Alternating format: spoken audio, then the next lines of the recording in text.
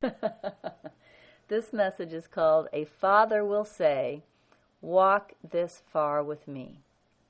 And again, those of you that have been following the story of Regina, the historical story of Regina, you know that in July of 2005, where I was North Carolina. It was my first month in North Carolina. So it was my first month of not having a job, not earning money. For the first time since I was like 15, that I was not earning money. And also for the first time since I was about, 22, I was not putting money in the bank or investing money. Suddenly, instead of watching that account balance go up, up, up, I was now in the process, the beginning of watching it go down, down, down. And that scared the crap out of me. No kidding. Every time I paid a bill, I practically had a panic attack. Couldn't hardly breathe. That terrified me. And a lot of fear around this time period. So let's see what this particular message says. Questioner. That would be me, of course. Holy Spirit, you have asked me to give everything to you. And I want so much to do that because I want to learn the truth is true. And I want to know the complete freedom of the truth. I want to know what Jesus knew with the confidence that he had. And I want to be a symbol of true hope for the world. I want so much to give everything to you. But where I find the temptation to hold back is when I think about the protection of the bodies of Jasmine and Regina. That's where the most fear seems to come in. What if I can't trust you with that, and we suffer? Or what if I don't understand correctly, and because of misthoughts in my mind, we suffer? So again, I'm just beginning. I mean, really, the bank account hadn't gone down far. We're still in the first month here. But I'm just beginning to watch this account that's been going up, up, up, start its downward trend. And I'm thinking, what if I'm wrong here? You know, what if I can't trust you? Or what if it's not that I can't trust you, it's just that I'm wrong, I'm misunderstanding. And in either way, what ends up happening is, all I can say is financial disaster. My mind did not get into specifics of whether that meant that Jasmine and I were on the streets or what, but something horrible. Something horrible caused by lack of money. That was my fear. And I'm just not sure, Holy Spirit, I can trust you with that. Because I've always trusted Regina to take care of us, and she's really always done a pretty good job. And now you're asking me to shift that trust from Regina to you, and I'm scared. I'm real scared. All right? So this is where I'm at. Here's the Holy Spirit's answer. You ask me if you can trust me, really trust me. And you know that if you are to learn that you can, you must let go. And yet you are afraid to let go until you know you can trust. Do not fear, my child. I understand your fears, and they do not concern me. To me, they are but the fears of a frightened child who has not yet learned the difference between reality and her frightened imagination. And I am like a loving father who would guide you to learn that you need not fear. And I will not attempt to teach you by frightening you. For if I chose that method of teaching, you would not learn, and your fears would last longer. Those last two sentences alone were alone. I can't speak tonight. Those last two sentences alone were very, very comforting to me.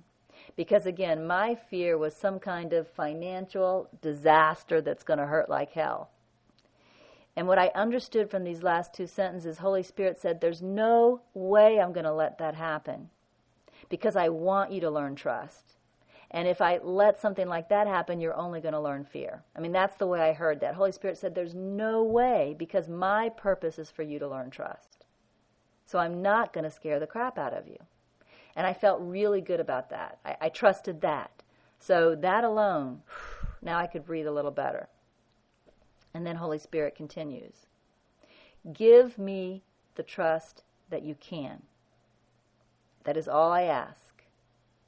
If you can take my hand and walk so far, but not too far as yet, then let's walk so far together. You will learn from that little walk that you can trust more, and we will walk further. But I do ask that you walk with me as far as you can and not stop short of your seeming limit. For if you stop well within your defined boundaries of safety, you will never learn that you can trust me. You must give me your trust to learn that you can trust me. Do not withhold it by protecting yourself completely. So what he's really asking me to do, maybe I'm not ready to completely jump off a cliff yet without a parachute or anything. Maybe I'm not ready for that. But maybe I'm ready to jump off a hill.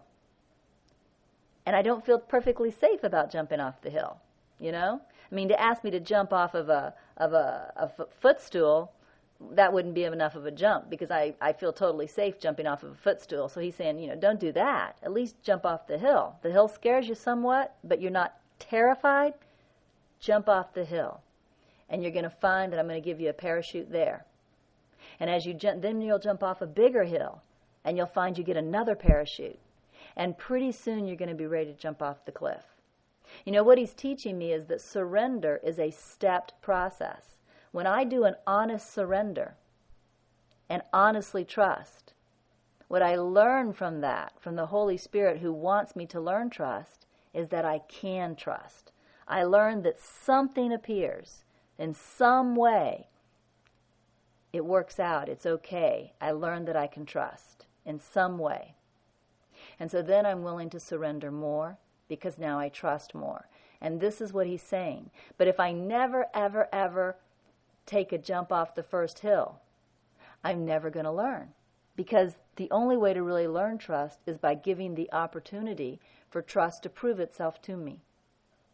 So I do have to take those first steps. Here was my question. So how far can I go now?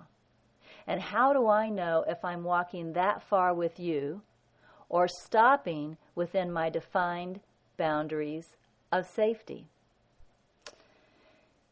And here's what Holy Spirit said. A father will say, walk this far with me. He will point to a place in the dark and say, let's walk this far together and rest there before we go on. And the child may at first be frightened of walking even that far. But as she looks at that point in the darkness, she comes to realize that she can see that far, and it might be okay. So she gives her consent and takes those first steps with her father. And then when she is ready, she gives her consent to walk further to the next point in the darkness. And I could see that as well. I could see how there may be fear about going to the first point, but something inside would say, okay, well, just that far is okay. So that would be like jumping off the hill. And so I agree to go that far. And then when I go that far, because I learned that it was okay, I will agree to go further. But then the Holy Spirit says, do not try to decide now how long or short your stay may be at the first point I am taking you to. Be willing to trust me as quickly as you can and move on. Always continue to give me your willingness as quickly as you can. So he's going to take me to this first point that I'm afraid to go to. And when we get there, we're going to rest. But he's saying, when we rest, let's rest only as long as it takes for you to get ready to take the next step. Let's not, what is the word? Dally? Yeah, let's not dally along. He knows my heart. I know you want to move along as quickly as possible, so let's move along as quickly as possible. And then he says, For now, step to the point I have asked you to step to, and from there we will go to the next point.